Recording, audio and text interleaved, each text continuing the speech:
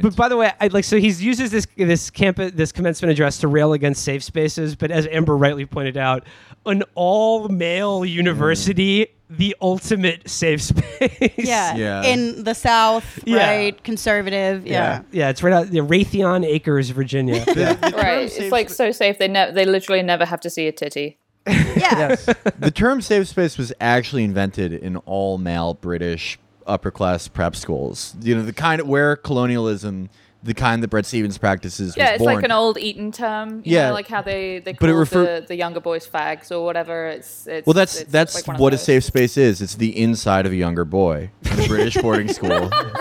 So back to Stephens. Okay, let's dip into this god awful and just utterly boring, banal commencement address. It's like 105th in liberal arts colleges overall, which is like it's neither great nor storied. It has a score of 53 out of 100 on US News, so that doesn't sound much like, it doesn't sound very good to me. Felix, you want to know what the motto is? Oh no, tell me.